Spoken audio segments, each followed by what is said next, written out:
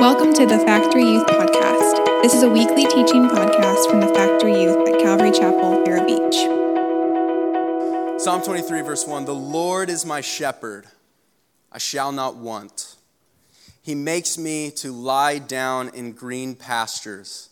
He leads me beside the still waters. He restores my soul. He leads me in the paths of righteousness for his name's sake. Yeah, though I walk through the valley of the shadow of death, I will fear no evil, for you are with me. Your rod and your staff, they comfort me. You prepare a table before me in the presence of my enemies. You anoint my head with oil, my cup runs over.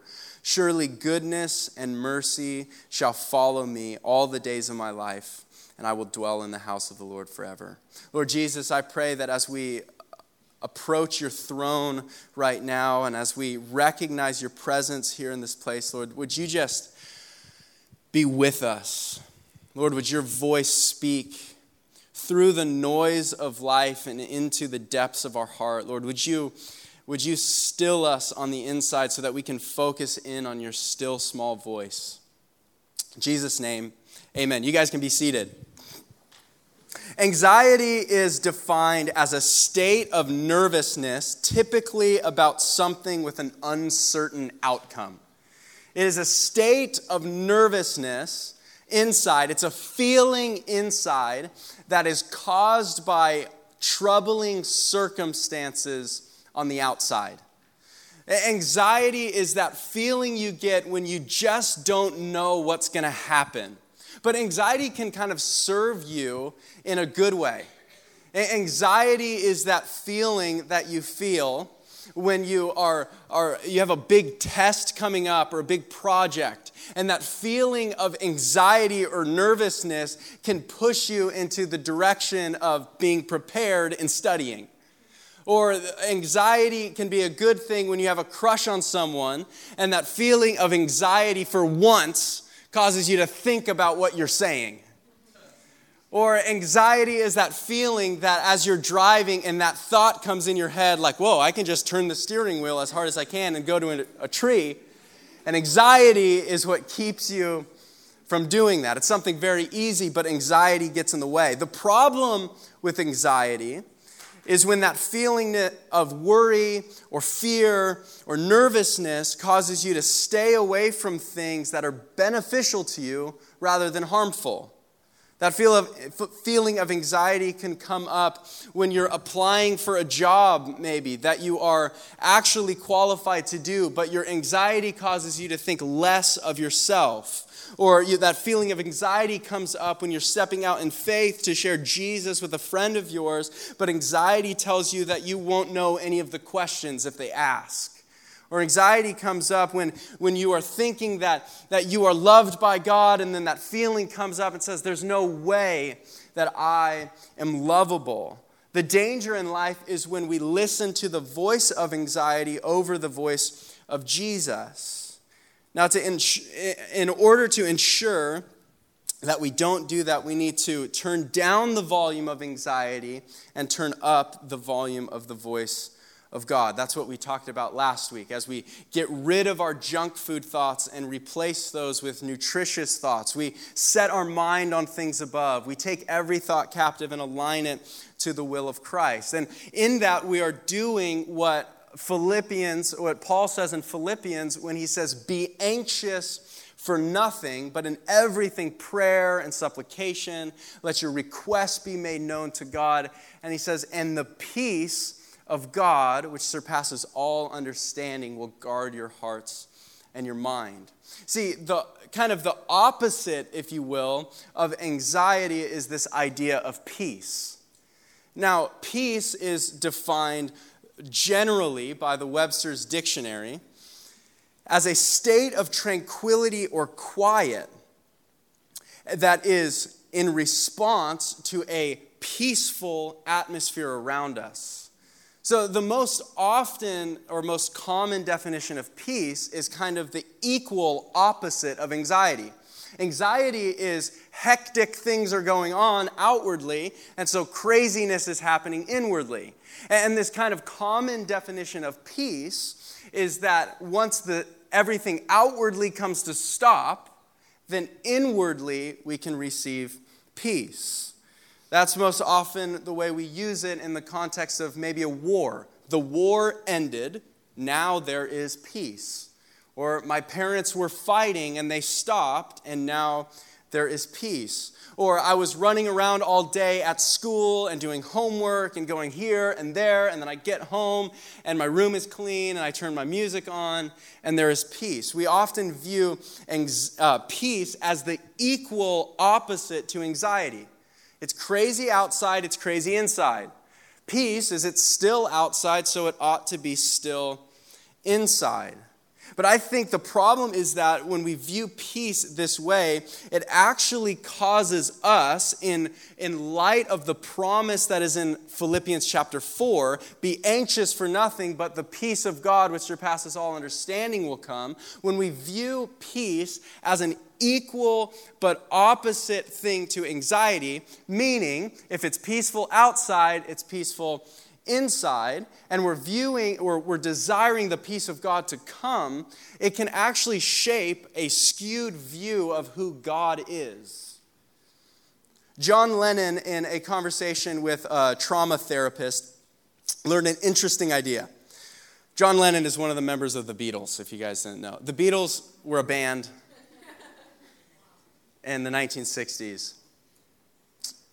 You guys know who the Beatles are? You know it stands for beat, B-E-A, like beat, like a drum beat. Okay, John Lennon talking to his doctor. And the doctor said that in his experience, this therapist, in his experience, when people are walking through difficulties in life, such as trauma or loss or troubling times, those people often tend to cling to, this is his words, not mine, the idea of God.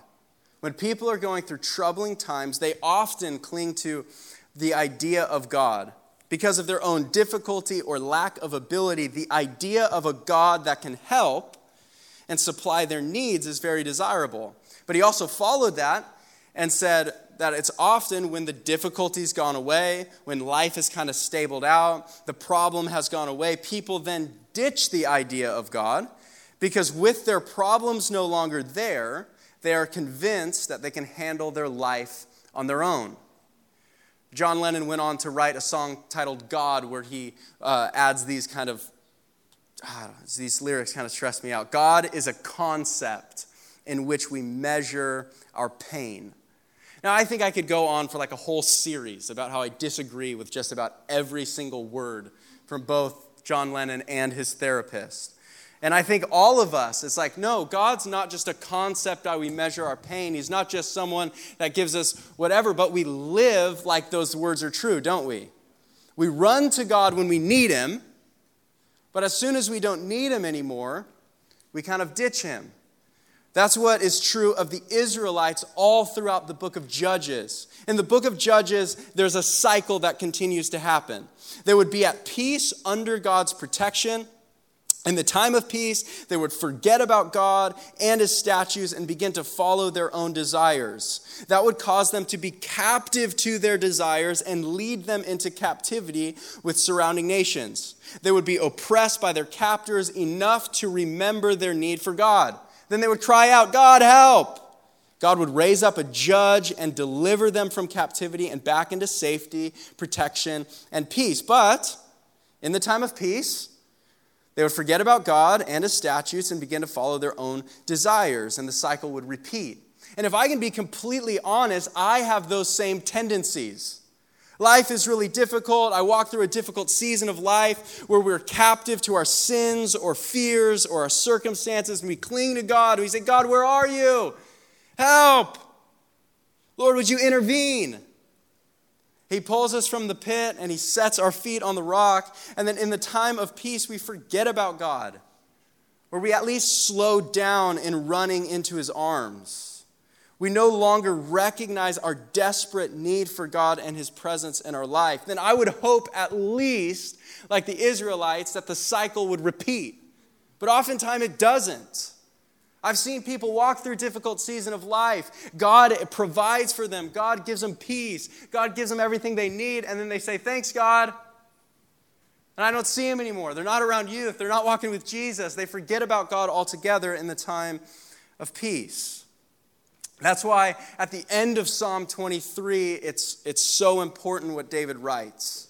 The psalmist writes, after all the things that God has done for him, he's provided protection, food, rest, safety, and peace in the middle of difficulty. But he ends the psalm with these words, I will dwell in the house of the Lord forever. I will dwell in the house of the Lord forever. This idea that David says is two things. One, it's a realization. What David says, I will dwell in the house of the Lord forever, is first a realization. He is recognizing that he has access to God at all times. And earlier in the chapter that we read, he says, when I walk through the valley of the shadow of death, you are with me. And at the end, he says, I will dwell in the house of the Lord forever. There's this reality that God seeks us out through difficulty, and we also have access to him in the safety. So it's a realization that he has access to God at all times. And secondly, it's a response. It's a realization and it's a response. In light of the reality that David has access to God, he makes a pledge. He makes like a decree. He makes a commitment. He says, because of what you've done, essentially, I will dwell in your house forever. David makes a commitment. He says, you have brought me through the valley of the shadow of death. You've prepared this meal for me in the presence of my enemies. And in response to that, even though life is easy, I promise you, I'm not going anywhere. I'm going to be in your house all the days of my life. It's the same kind of declaration that he makes in Psalm chapter 27. He says, the Lord is my light and my salvation. Whom shall I fear? The Lord is the strength of my life. Whom shall I be afraid? When the wicked came against me to eat up my flesh, my enemies and my foes, they stumbled and fell. Though an army may encamp against me, my heart shall not fear. Though war may rise against me, in this I will be confident. He says this, one thing I have desired of the Lord, that I will seek, that I may dwell in the house of the Lord all the days of my life, to behold the beauty of the Lord and to inquire in his temple. Now, an incomplete view of the peace of God is that it is an equal but opposite to anxiety. It's an incomplete view.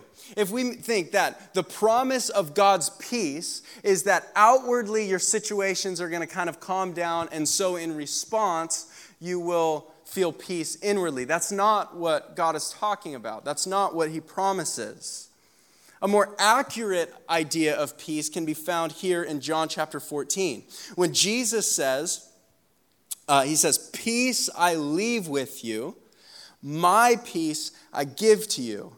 Not as the world gives, do I give to you. Let not your heart be troubled, neither let it be afraid. Jesus specifically here in this text, he is using the word peace kind of as a nickname for the Holy Spirit. Just in the section earlier, he talks about how he is going to ascend to heaven and the Holy Spirit is going to come down. And in the same breath of talking about the Holy Spirit come down, he says, peace I am leaving with you. My peace. In other words, the Holy Spirit I'm leaving with you, my Spirit. Not as the world gives do I give. Not the peace that the world gives. I give a different kind of peace. Because my peace is not an absence of problems, but my peace is the presence of a person. My peace is not that all of your problems are going to go away, but my promise, my peace is that in spite of your problems, you will find peace. Because if we follow that train of thought, absence of problems, that is peace, then when Jesus says, in the world you will have persecution. Following me, there will be trials and tribulations. And then on the other end, he says, follow me and you'll have peace. Those things don't add up if we say without problems, that's peace. Jesus is making a different declaration, that peace is his presence. Now, when we view peace, or we view God's promise as this kind of peace, then it shifts our view of who God is. If we view God as some kind of cosmic problem solver, that we wish and we pray and we hope, Lord, would you take this problem away, then what if he does? Then we don't need him anymore, right? But it's not like we stand by a vending machine all the time, that a vending machine is going to supply our needs. No, a vending machine only goes, oh, there's a vending machine. I think I have a crinkled up dollar bill. We go, we move, and we forget about it. We don't have a relationship with a vending machine. Oftentimes, we view God as a vending machine. Lord, would you just solve all my problems? Please? And then we either forget that our problems were that big of a deal to us and we kind of move on, or God does, and then we have no more problems, so we think we don't need God anymore. God isn't just a vending machine that we put in our desires through prayer and then we patiently wait and wish for him to give us what we ask for. He's a person to be known, a heavenly Father that cares for us. And we don't just receive little gifts from him. We only received one gift, and that's his presence. And so we don't ask God, Lord, would you give me this? And Lord, would you give me that? He says, I'm giving you my fullness. I'm giving you my presence. And in my presence, you will be made whole. The biblical definition of peace, the most often used word for peace in Hebrew is the word shalom. What this word means is wholeness or soundness or completion. Or one definition just says content with its earthly lot. Just a deep contentment in life no matter what you have, no matter what your lot is. And Jesus is promising that his peace is going to be poured out and that we can be content not in our problems being solved, but in his presence. So then, how do we kind of shift our view from viewing God as some sort of magical vending machine where it's like, Lord, would you please bless this? And okay, you blessed it, great. I think I'm good. I don't need anything. Maybe in a couple years, maybe when I'm looking for a wife or something, then I'll come back and ask for, we want to shift our view, not just viewing God as giving us everything we ask for, but a person to be known and to engage in relationship, whether life is easy or life is hard. I think most of us have experienced difficulties in our life. Most of us have walked through some sort of trial, or I don't know if anyone would use the word tribulation or persecution, but we've gone through difficulty. We all have our own valley of the shadow of death, if you will, where we feel like we're just trudging through darkness alone. And oftentimes, in those moments, we run to God. And many of us, if not all of us, have found satisfaction in God in those moments.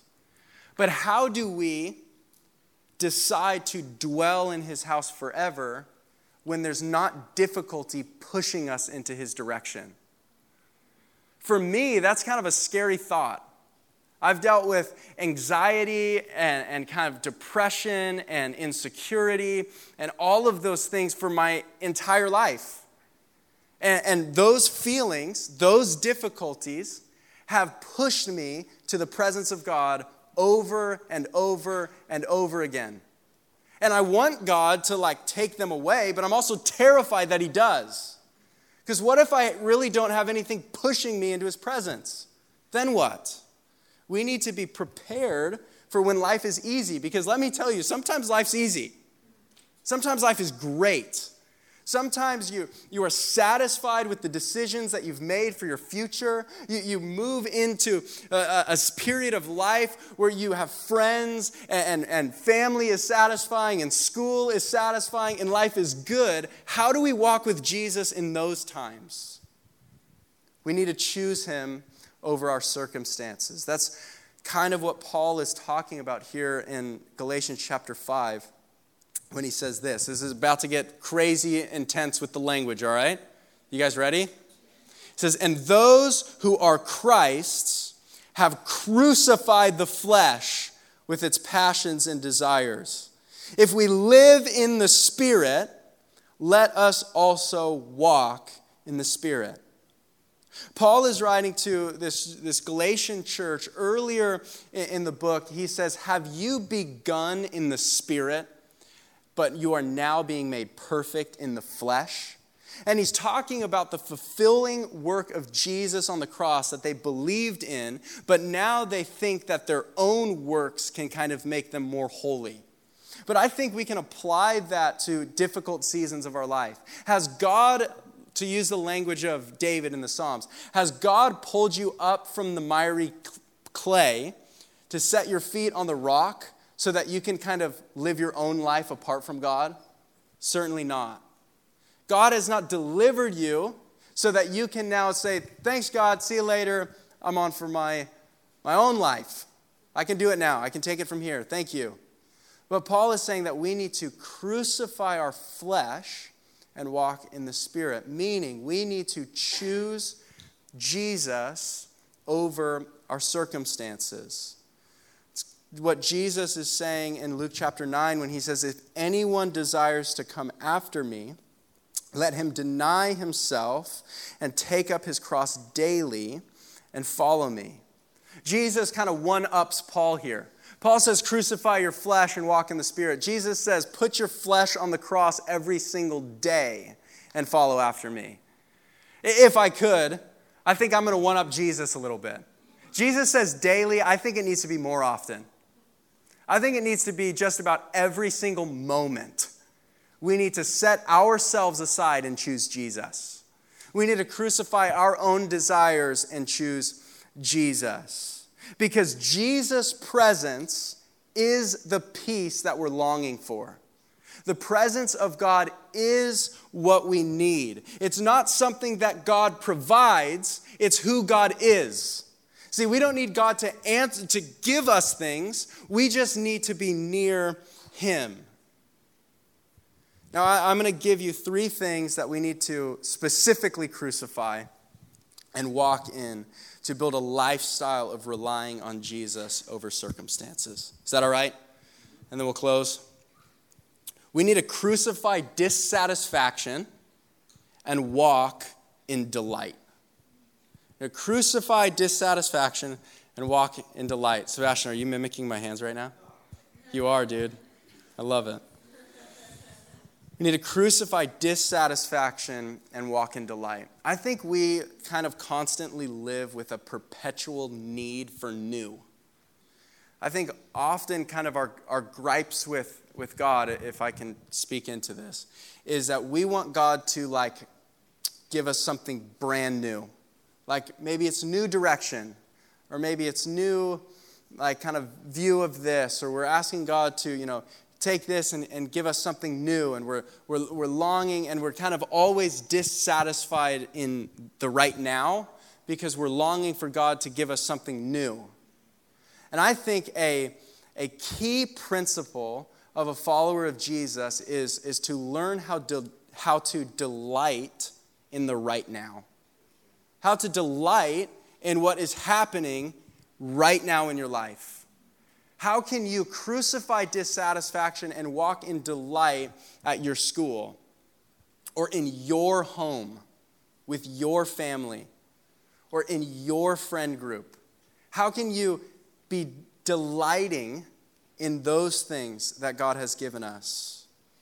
David, at the beginning of the psalm, he says that the Lord is my shepherd, I shall not want. He says he makes me lie down in green pastures. So often we are walking through green pastures and we forget to lie down. God needs to make us because we kind of don't know how to delight. We keep thinking that the shepherd's going to bring us to something else. Well, it's right here.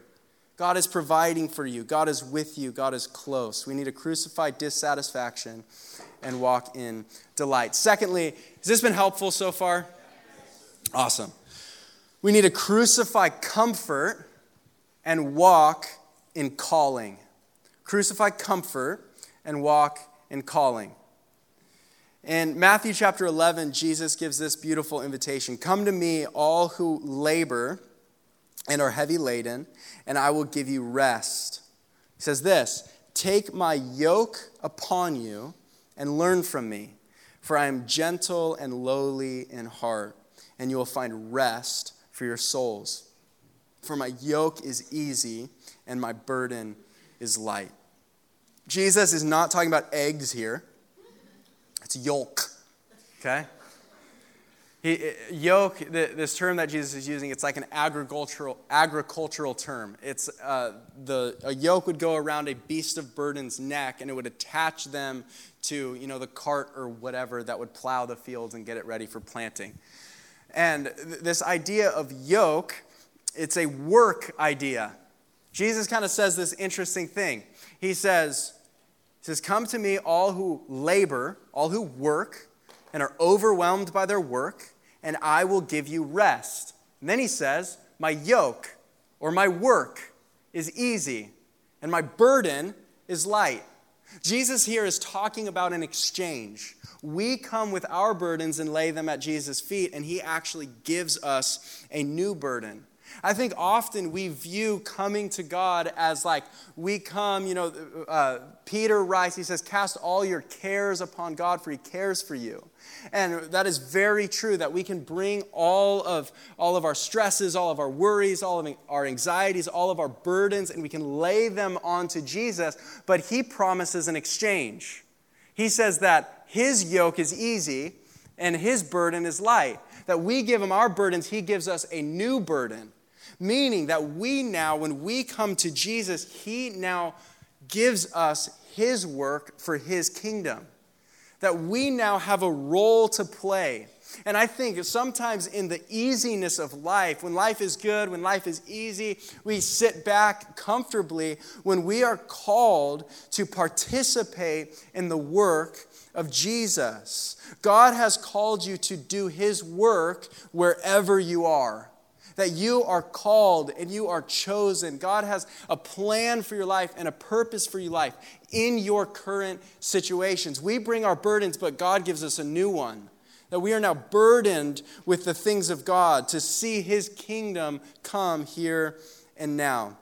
Third thing, worship team, you guys can come up. We need to crucify feelings and walk in faithfulness. Crucify feelings and walk in faithfulness. Did you know that your feelings don't have the power to determine whether or not God is close to you or far away? Did you know that? The way you feel doesn't draw God closer or further away. I think oftentimes we talk about, man, I just felt so close to God. That's fine. It's a fine thing to say. I don't hate that thing to say. But it's not true. Just because your tummy was kind of moving around, it's because the pads came on. The pads don't bring us closer to God. Sorry, pads. The way we feel does not bring us closer to God. And also the way that we feel, I feel like God's far away. I feel like God's distant. I feel like it's just not true. Your feelings don't have that kind of power. They just don't. In Philippians chapter 4 and verse 5, it's the phrase that is just before Paul's famous words, be anxious for nothing. Philippians 4 verse 5, he says, in the NIV it says, the Lord is near. It's a truth. If you read it in its entirety, the Lord is near, be anxious for nothing. The presence of God is there, is close, whether we feel like he's close or not. We need to then make the decision to choose Jesus. I think oftentimes when God is meeting us in the valley of the shadow of death, we recognize his nearness. I was weak and somehow God gave me strength. I was anxious, and somehow God provided me peace, and it's almost tangible. We can feel His presence, but when life is easy, man, it kind of feels like God's far away. It kind of feels like I'm kind of doing things on my own. And then we kind of worry ourselves back into the anxiousness. And then we meet God again. And then we're like, man, when life is hard, God's close, but when it's easy, He's not. The reality is the Lord is near. The Lord is near here right now, equal as much as He is in the morning on your drive to school. God is in the room when we are in the middle of a worship set and everything is going and life is just great. It's just woo! And God is there as you're getting ready for bed, brushing your teeth. It's a decision that we need to make to recognize His nearness. We need to crucify feelings. My feelings don't have the power to determine if God's going to be with me or if God's going to be far away. The Lord is near. I'm going to choose to walk in faithfulness. I'm going to choose whether I feel like I need Him or I don't need Him. I'm going to recognize that I probably need Him, and He's there. And I'm going to make the commitment to dwell in His house forever. There's only one thing that I ask. There's only one thing I will seek, to dwell in the house of the Lord all the days of my life, to gaze upon His beauty and to inquire in His temple. I just want to be close. I just want to see Him. I just want to learn about Him. Whether I feel like I need Him or not, I need Him. Last Saturday night, at our Saturday night service here at church, we kind of end the nights like this with extended worship, and we kind of open it up for if anyone in the congregation, any of the people want to stand up, maybe share a Bible verse or pray or an encouragement. And there was a man who stood up. He's in his 80s. He actually was the pastor of this church, this building, before our church bought it. He's been walking with Jesus for ages. He's really old. He stood up and just said this: I want Jesus more and more. I want Jesus more than I ever have before. So I give myself wholly to His love.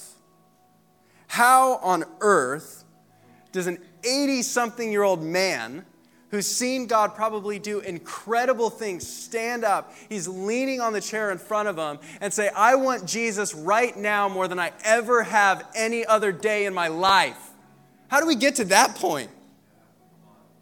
Well, I believe that man crucified his flesh and he walked with Jesus. He decided when he was young to dwell in Jesus' house forever. He daily picked up his cross. He walked with the yoke of Christ around his neck. He doesn't allow his feelings to determine if God is close, but he has faith that God is near, and he chooses faithfulness to His nearness, whether life is hard and is pushing him in the direction of God, or if life is easy, his needs are met, he decides to push himself into God's presence. That's what I want to do. And I want to be here right now, tonight, I don't even know the date, May 25th, and tell all of you guys, I want to dwell in the house of the Lord all the days of my life. That's it. That is my only desire. One thing I ask. And so what am I going to do about it? Well, I'm going to crucify my flesh and I'm going to walk in His Spirit. I'm going to say no to me and I'm going to say yes to Jesus. I'm going to say no to me when life is hard. I'm going to say yes to Jesus. When life is easy, when I feel like He's far away, I'm going to say no to me and I'm going to say yes to Jesus.